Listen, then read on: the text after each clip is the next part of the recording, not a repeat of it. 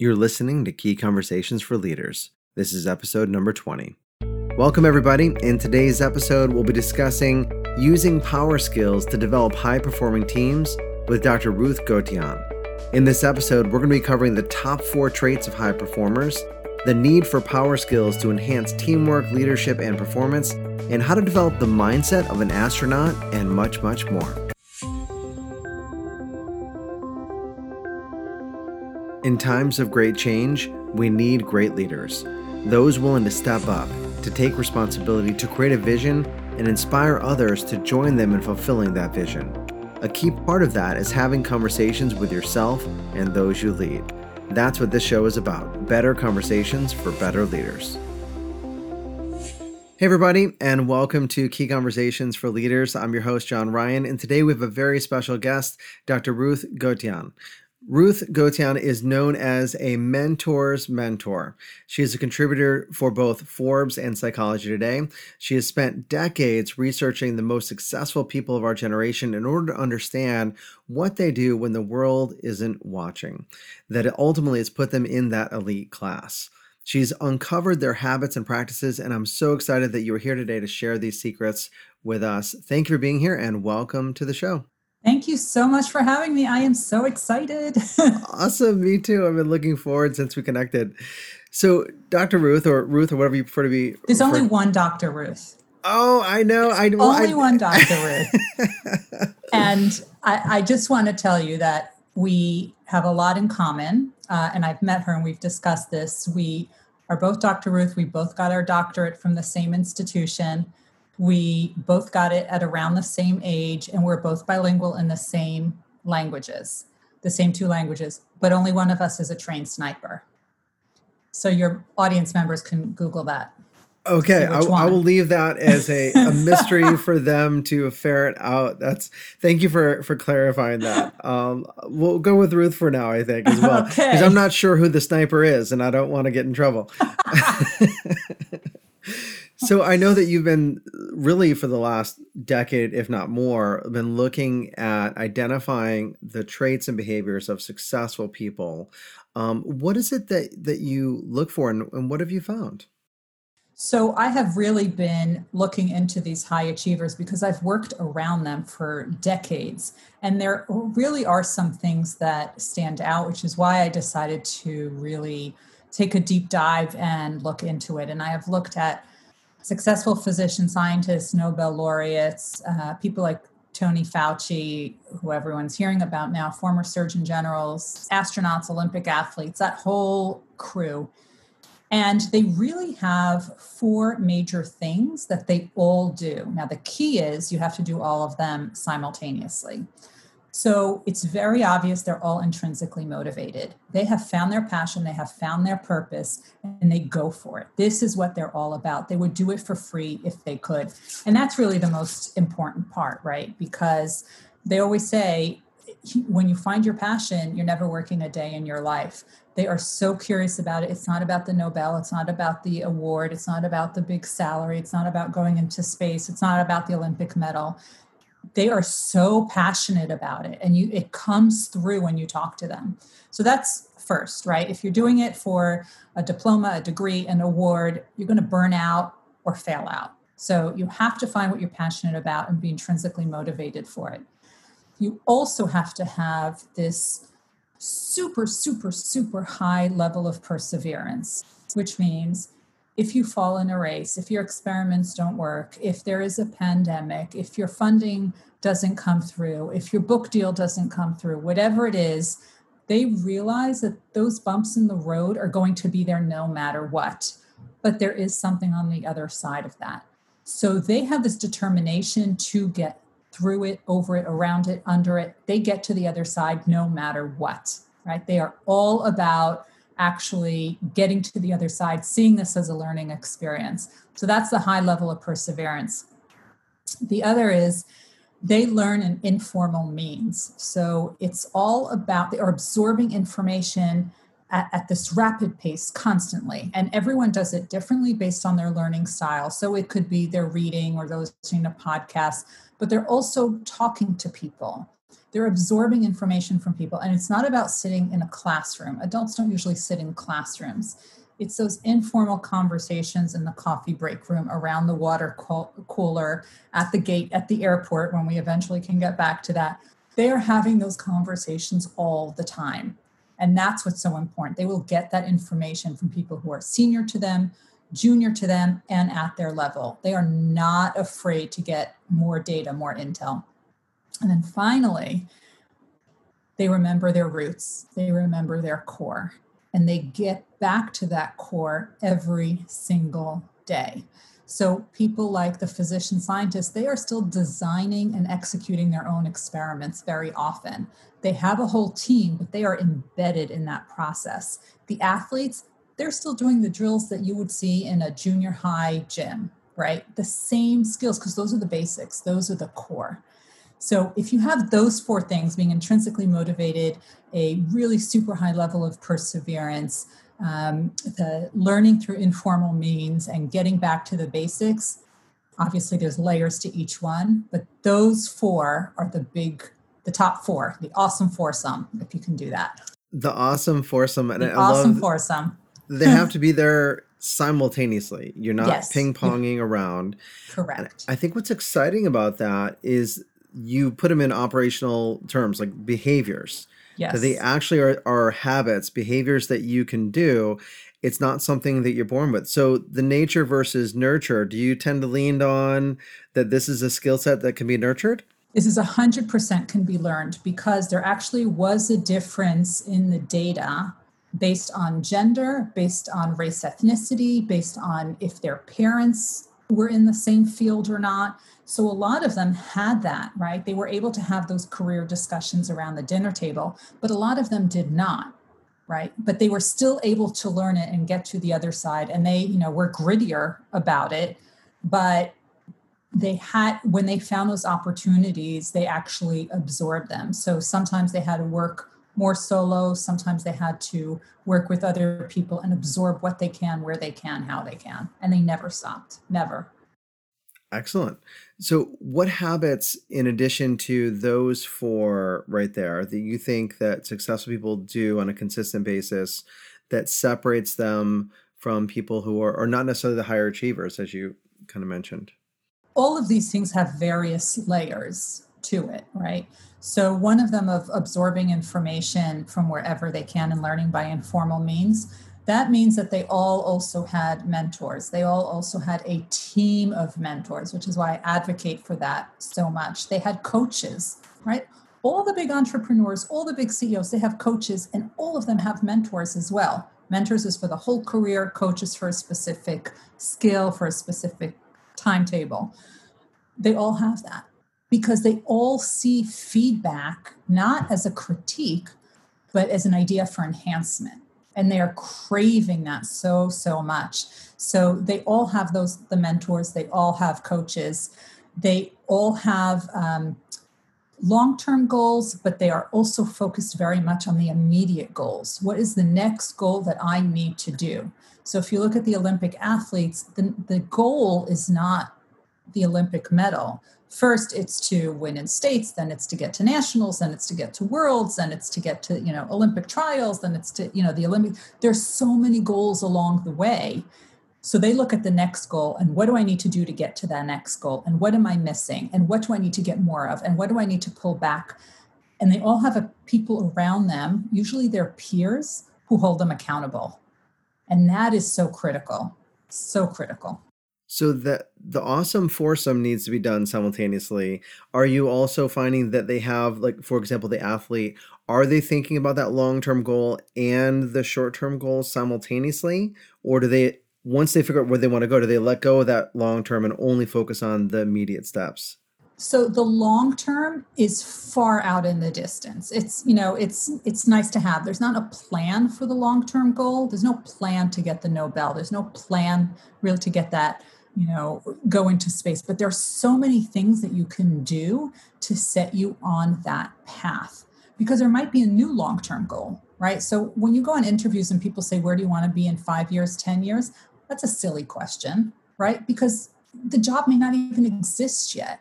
But what is your next immediate goal? That's what you need to focus on. And if you want, maybe the one right after. Don't worry about the big long-term goal because that may change. Okay, so immediacy really, because that's where the results are. That's where the rubber meets the roads. Would you mind taking a moment in defining the difference? Because you mentioned about the mentors for the entire career, the coaches for a specific aspect. How do you look at those two roles as how are they similar and how are they different? Sure. So there's actually four different types. There's a role model, a mentor, a coach, and a sponsor. So a role model is someone you look up to, even though you may never meet them. So you might want to be a keynote speaker. You will go look at on YouTube who's a great keynote speaker, and there are things you may wish to emulate from what they do. Great. The mentor is someone who helps you over your career. They help you. You have to come in with a goal and a plan, right? I want to be vice president. I want to be a lawyer. I want to be an associate professor, whatever that is. Come up with the goal and come up with the plan. And then the mentor helps you refine that plan. So, okay, if this is your goal, here are the things you need to do. Here are the people you need to meet. And they help make those connections and they help make that happen. So, for example, if you're in academia, you want to be associate professor, you need to have a national reputation, you need to publish, you need to give keynotes, et cetera, et cetera. Okay, you need to publish. Well, it's hard to come up with a project all on your own if you've never done one, but maybe I can connect you to someone who's working on that and you can work together with them, learn from them, get your name on a paper, and then you're going to start developing your own. Here's a call for conference proposals. Maybe you want to submit the work that you just did, right? So they will help you do that. Or they take you to a conference. Who here do you want to meet? Or here are the people that you should meet to help you hear other perspectives about your goal and milestones to hit and how to go about them. So a mentor really is long-term. It's over your entire career. A coach is for something very, very specific for a finite period of time.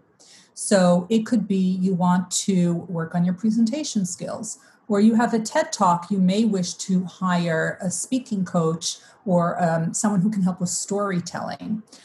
Or maybe you want to have an executive presence, or perhaps you want to get over your imposter syndrome and really get out of that the starting gate. So a coach can really help you with that. They can help you develop your leadership skills because we don't usually learn that in school. And then finally, a sponsor is someone who talks about you when you are not even in the room. They are the ones who are promoting you and putting your name forward for promotions, awards, prestigious committees, all of that stuff. So it's a role model, mentor, coach, and sponsor. Ideally, you should have all four. They don't all need to be the same person, though. Another awesome foursome. I'm seeing the connection. I love it. It's balanced. So, but those four, they don't have to be the same person. Can they be? They can, but they don't need to be. That's a lot to ask of one person. Yeah. And of course, it sounds like they have to be in the room as well if they're going to be a sponsor. So that mentor might be someone who's not necessarily even in your industry, perhaps. Correct. Someone who's been there before or has some attributes that you value. Yeah. That sponsor and even the mentor, in my world in training development, coaching is a big part of that. But sponsoring and mentorship in the corporate world, is that one of the things that people really need to do more of? Is actively seeking mentorship and sponsorship?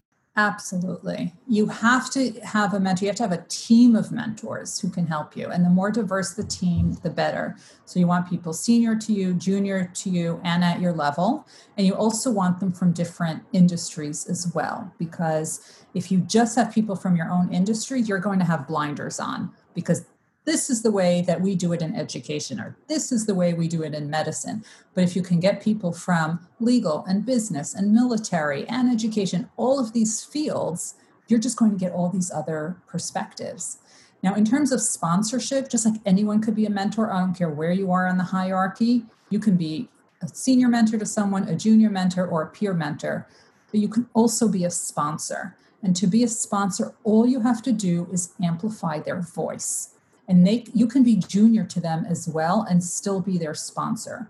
So if they published a paper, if they got an award, if they had some sort of achievement, if all you have to do is let other people know about it, you can bring it up at a meeting, you could give out a congratulatory remark with a link On social media, you can get your picture taken with the person and say, congratulations, Jane Smith, on winning the such and such. I know, you're a top pick, blah, blah, blah.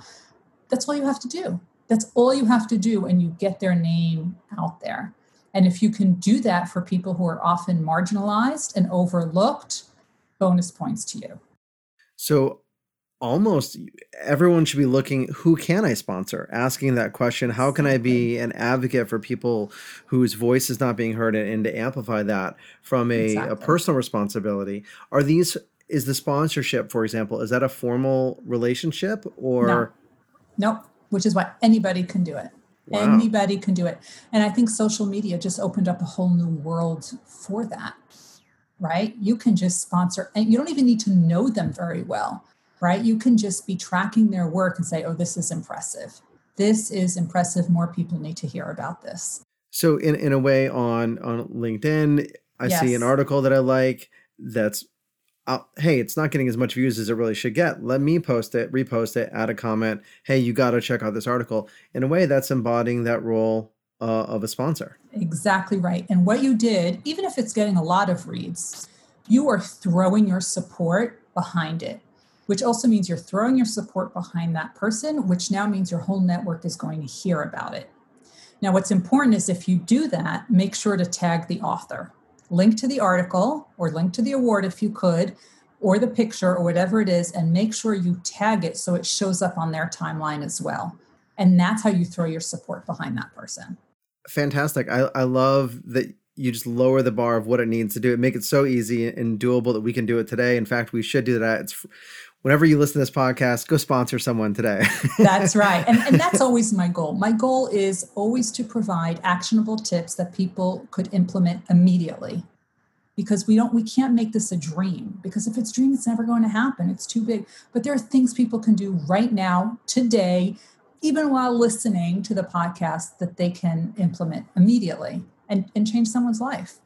In a way, you're providing mentoring. So we're already implementing these ideas. That's and I love virtual mentoring. Virtual mentoring, exactly. That's right. And connecting that mentoring idea and getting that team of mentees above, below, at the same level, because that goes back to the original foursome that you mentioned of the third one, absorbing knowledge at the fastest rate you possibly can, which is fantastic.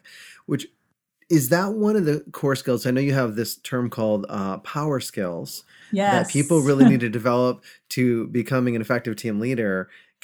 Is this one of the skills, or is this a separate concept and what those are? Well, so the power skills, you know how people always talk about soft skills? I hate that term, because soft skills are so hard for so many people. So I'm not calling them soft skills anymore. I'm calling them, and someone else I think came up with this. I'm just using it. Yeah. I call it power skills, because if you can embody these skills, there is no end to what you can do. And this has to do with teamwork. This has to do with leadership. This has to do with communication. I mean, they're all kinds of things. There's having an open mindset. There's having empathy. There's five key ones that I talked about in the article that you're referencing. But that's why I call them power skills, because they really will help you go forward.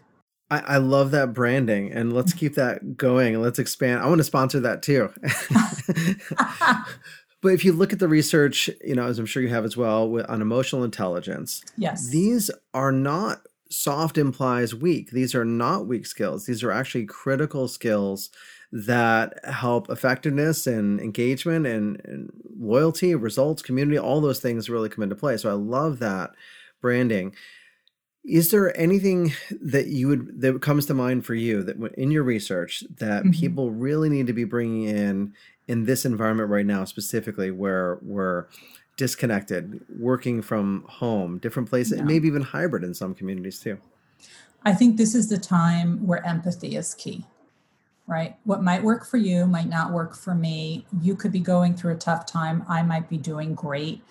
Just because we're on the same team doesn't mean we're going to experience the same thing. So to me, empathy is paramount, because if you can do that, everything else will fall into place. But you have to have that key power skill.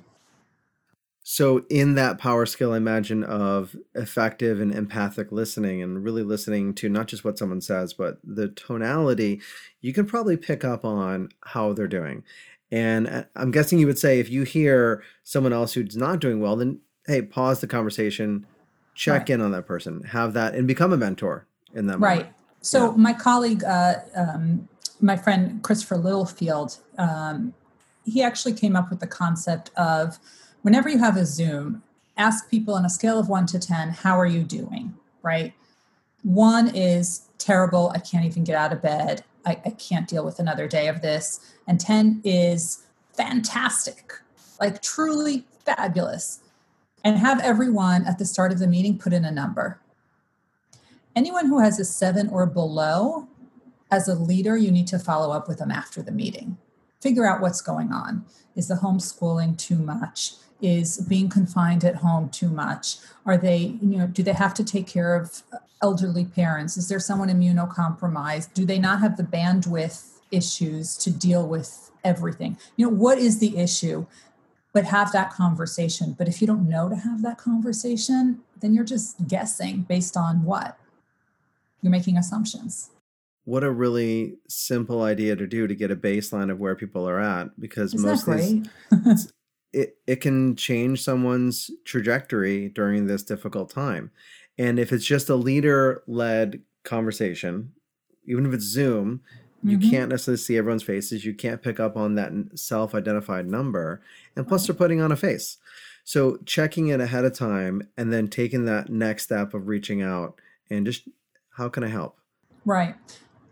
And, in the American culture, we definitely separate our home life from our work life, right? We don't know everything about everyone's family members. We don't know about everyone's living circumstances. So we're making assumptions. We really don't know. And here's the opportunity to open that up a little bit. Because you're right, the separation is gone. It is work-life integration for sure.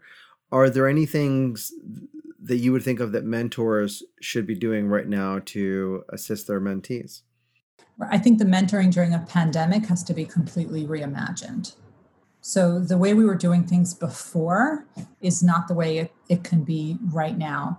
So sometimes the next goal is not what you can even focus on. And the plan for that goal can't be focused on either. It's what needs to be done today or this week, and how can I help with that? And maybe this is too much for it. You have too much of a cognitive load right now. Would you prefer if I reassign that or put a pause on that? Or instead, would you like to help me with something that I am working on? I need someone to help me with this small piece. And sometimes those small pieces could really be helpful because there is a sense of accomplishment. But what they had to do was just too big and too global and too overwhelming at that point. So it's sort of lowering the bar, but it's sort of just being flexible about it. It's not that you're lowering the bar of the quality of the work, it's the quantity and the rat race that needs to be reimagined. And is part of the idea behind that, like obviously to create momentum and create inertia, but at Yeah. that point, like you said, bandwidth, there's a lot of stressors everywhere. And if their bandwidth, if they're not getting progress towards that goal, then obviously let's put that on pause. Let's do what the athlete does. Let's focus on the most immediate goal and also make that goal small enough that there's a sense that I can do this and create that positive win, because that's what we need right now, it sounds like. Absolutely. It's the small wins. And, just like those athletes, if they twisted their ankle, that doesn't mean they're not working out anymore. They're just working out different parts, right? Right. They're still in the gym. They're still, having the mindset. They're still, reviewing their past races. But it's just about what can you focus on now? What can you do right now? And at the beginning and the end of all of this is make sure everyone is physically and mentally healthy, because you cannot do or accomplish anything if you don't have those bookends. That is what's so critical. So if you know your team is healthy and the people that they're caring for are healthy, then you can work on everything else. And you know what? Maybe the productivity will go down, but you will have such loyalty from those employees that productivity, as soon as they can get over this hurdle, that productivity will come right back up. You mentioned accountability earlier, and that's what a coach can do, a mentor or a leader can do as well. Is it different now, that like accountability in terms of like hardened, hey, you got to get this done by this date, and here are the consequences if you don't? Like, it seems like things have to shift in that area as well. Right. I think they absolutely do. But, some things are time sensitive. Sure. Right.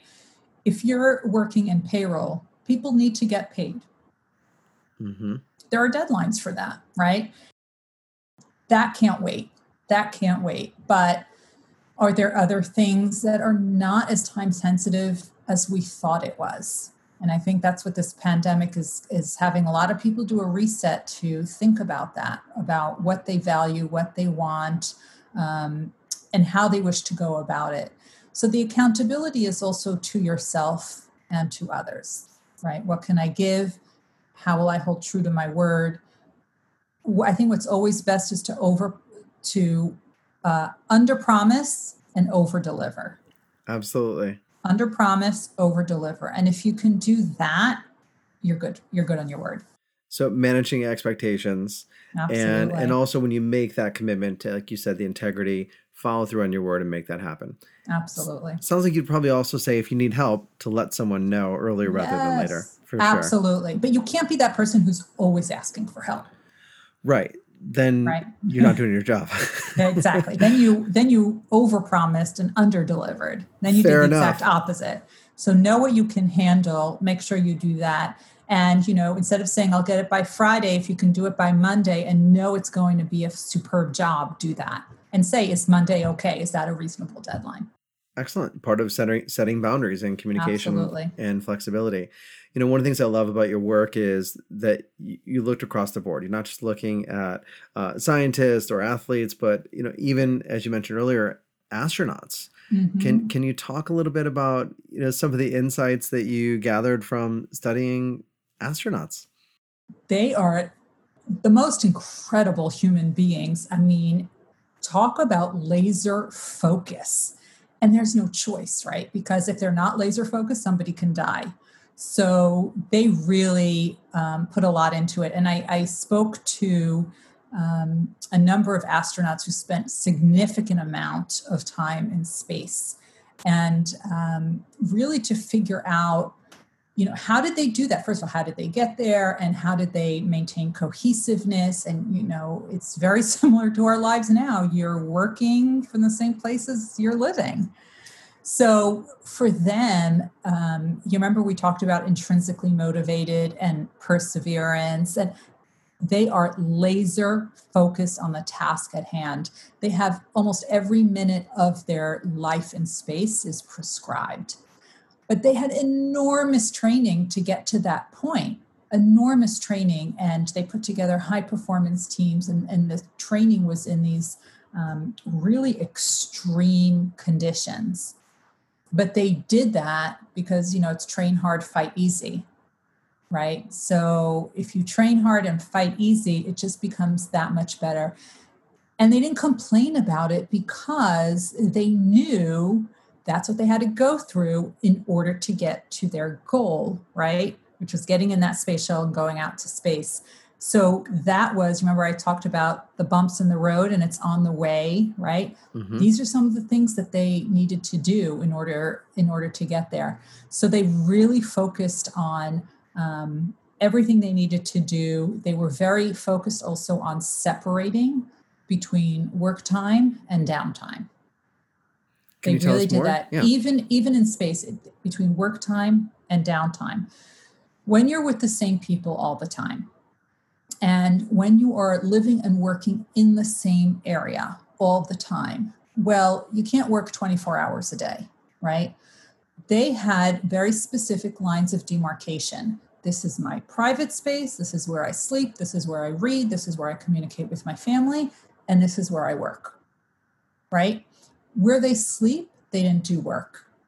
Now, one of the astronauts was a commander of the entire the entire crew. She was the first female commander, And she said that one of the things that she focused on was everyone had to eat together.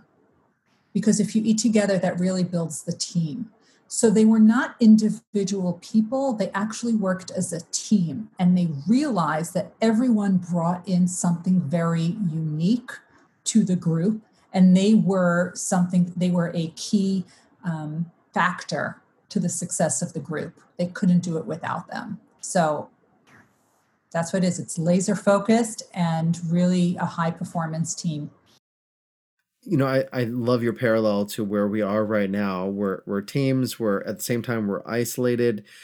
Did the idea of introversion, extroversion come up into the astronaut work? And any tips or suggestions for the extroverts out there right now in the pandemic who are going nuts, a little bit?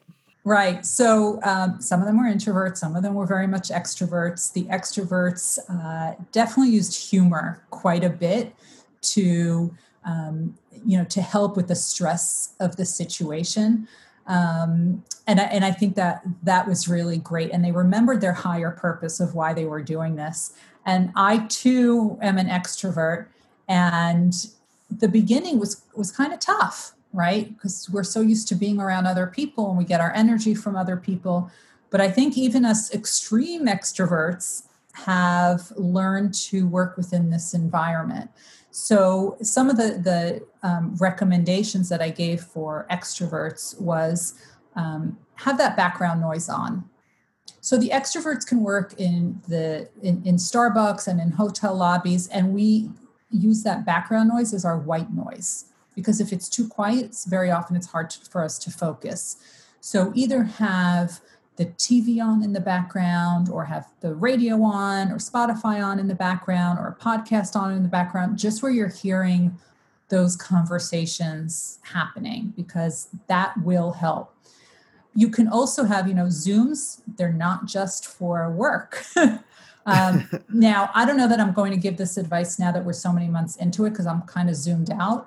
But at the beginning, having Zooms with friends, having Zoom with family, not every night, but on some sort of rotation, really helps normalize things. So, and that's also great from a mentoring perspective. So I have a weekly Zoom with this group that I'm a part of. We met at a conference. We only started these virtual happy hours during the pandemic, and we just became such a tight group, and we're learning from each other every week, which is fantastic. Nice. So you find a balance on the Zooms as well, because people are definitely getting zoomed out, yes, as they say. Yes. Now, nobody calls each other anymore. That's been true for a while though, right? But and you never have to say who is it, right? That's the other joke, right? Because you always, if I don't know this number, I'm not gonna answer. Exactly. So maybe we could have some phone calls as well. So get away from the Zoom, go out for a walk, put on our mask and go for a walk and all those kinds of things. And you can go for a walk and talk on the phone with a friend. Correct. Which is very often what I do. That's a really good point. Yeah. Excellent. So the laser focus of the astronauts and in their training years, decades, sometimes in the making that happen. I imagine they embody some of the things you talk about in terms of the goal setting mindset. Mm-hmm. Yeah. Can you talk a little bit more about what that is? So they had a goal on their mission, and everyone had a very specific job, and they were there to do that job. So I said, well, they told me that mission control actually set out what they were to do. And I think it's, minute by minute, hour by hour of what to do and what needs to be accomplished that day. And they said there's so much work to do when you're up in space. You don't have time. You can't let your mind wander, because you're responsible for this. There's no one else. They have their own things that they need to do. So their goal is to really get that done, and they have to have extreme confidence that they are able to get it done. So they've been training for that. So competence, confidence, focus, discipline, all those things have got to be there, which I think comes back to the intrinsic motivation, the focusing on the goals that you said, immersion. Do they have... And know how to work as a team. Team performance. Know how to work as a team, and also nothing's above them, nothing is beneath them. So what does that mean? You have to fix everything yourself when you're in space. If the toilet doesn't work, you got to fix it. The food gets stuck to the wall because there's no gravity, you got to take it down, right? So you have to do everything, and nothing's above them, nothing is beneath them. I assume that's an important characteristic that you found with leaders in general, is that they're willing to do the work. They're just not necessarily doing the work at that moment. That's correct. And the other thing is that they do, and you see this with astronauts and you see this with athletes, everything's a competition. Everything is a competition. And it's not necessarily with each other. The competition is with themselves. I want to have a faster time than I did the last time I did this, right? If I'm training, if I'm running, if I'm canoeing, whatever it is, but also for the mundane tasks as well. They also make it a competition. How quickly can I unload this, or how quickly can I set up that? And it's a competition with themselves to do it faster than they used to do it. Are they aware of that game? Yes. Is that they're very cognizant aware. of that? Okay. Very much. And that just naturally is inside of them and what they do. That's right. It's got to make it more fun and enjoyable too, I imagine. They're very competitive people. So they thrive on that. I mean, can you imagine if they play pickup basketball, what that's like? I mean, it's just because they are just infused with that passion for it. Some people like to live under that kind of, they thrive under that pressure, right? Mm-hmm. Pressure is a good thing. Stress is a good thing up to a point. If it's too much, it's debilitating. But just enough actually pushes you to achieve. So for them, that's what they thrive off of. Can that level of self-competition, if we can call it that, can that be cultivated in a team? Yes, absolutely. So, but you need a really strong leader and facilitator to do that. And this goes back to that power skill, right? Because most people don't learn how to do that, right? I have a doctorate in adult learning and leadership. I know how to lead teams, but a lot of people, you don't get trained to do that. So they have to actually learn that. Some of the astronauts actually learned some of these leadership and power skills before ever going into space. But that definitely is a learned skill. And I think everyone should learn it. I think it makes it more fun, and it gets you back into that constant immersion of growth and how can I get better, and connecting to your passion as well. What's one thing in dealing with so many leaders that obviously the best exhibit, but maybe the average leader doesn't embody? What's maybe one or two traits that you think that would be really important for an emerging leader, a newer leader, to really start to focus on to become a better mentor and coach? First of all, find someone who can teach you. And that could be you are observing them from afar. They're a role model. Have someone you can confide in, someone you can learn from. So even the leader needs their own mentor and their own coach. Start with that, because when you have this soul-crushing stress about this team that's dysfunctional, they can help you take the blinders off and find new ways to attack that problem. So that's critical. And I think as new leaders, they also need to really level up their communication skills. So over-communicate at the beginning, because people don't know you. They don't know your style. They don't know what makes you tick. They don't know what you like. They don't know what you dislike. So over-communicate at the beginning. And I would definitely start with that. So I teach about leadership development, and we talk about what are the things that the best leaders do. And then the next step of the process is, how often do we see leaders do it? Always, sometimes, never. The always column is almost always empty, but the sometimes and the never is way too full. So my goal when we do these leadership development workshops is to get people to move those ideas over to the always column, or as always as possible. What a simple metric. It's so true. I love that. You clearly have incredible knowledge and a lot of passion for high performance and leadership. Is there one topic that you feel like is the most important to you and near and dear to you? Within leadership? Yeah. I think it's embodying adult learning and leadership together so that we can produce more high achievers, because the high achievers perform at 400% higher rate than an average employee. So we are always focused on developing our pipeline. I'm thinking we need to develop more high achievers. And that is really what I'm focused on developing those types of people, because people have it in them. They just don't know how to tap into it.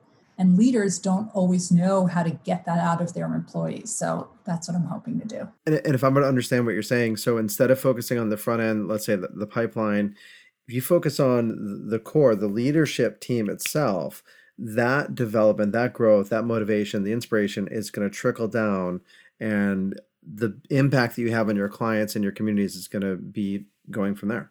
That's right. And don't ignore the high achieving employees in your organization, because if you ignore them, they'll be gone.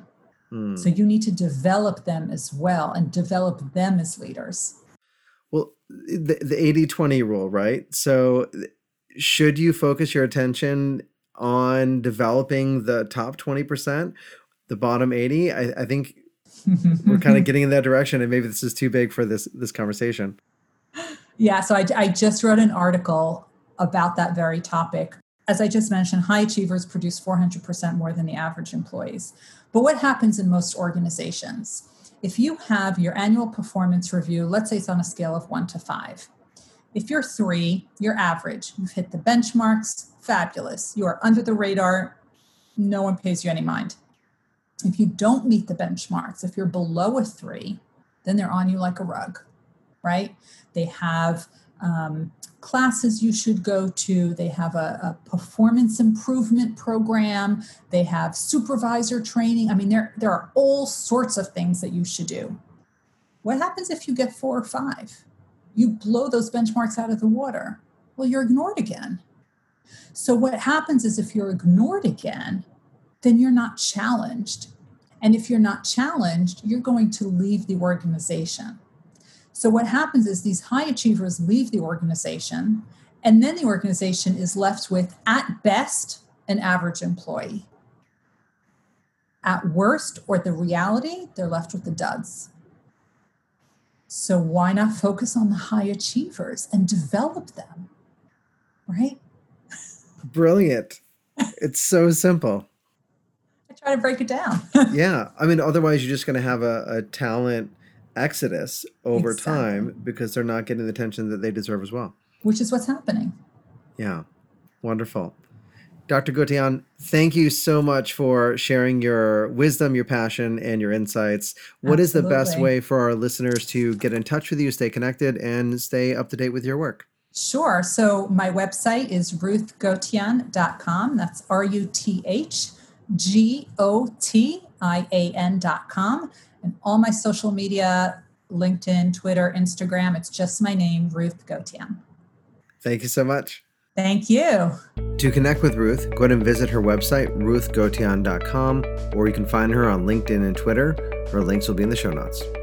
Until next time, develop yourself, empower others, and lead by example. Thanks for listening to Key Conversations for Leaders with your host, John Ryan. If you enjoyed the show, please let us know. Give us a rating or write a review. If you have a question, send me an email to john@keyconvo.com. And if you haven't already, go ahead and stop by keyconvo.com for a bunch of free content and resources.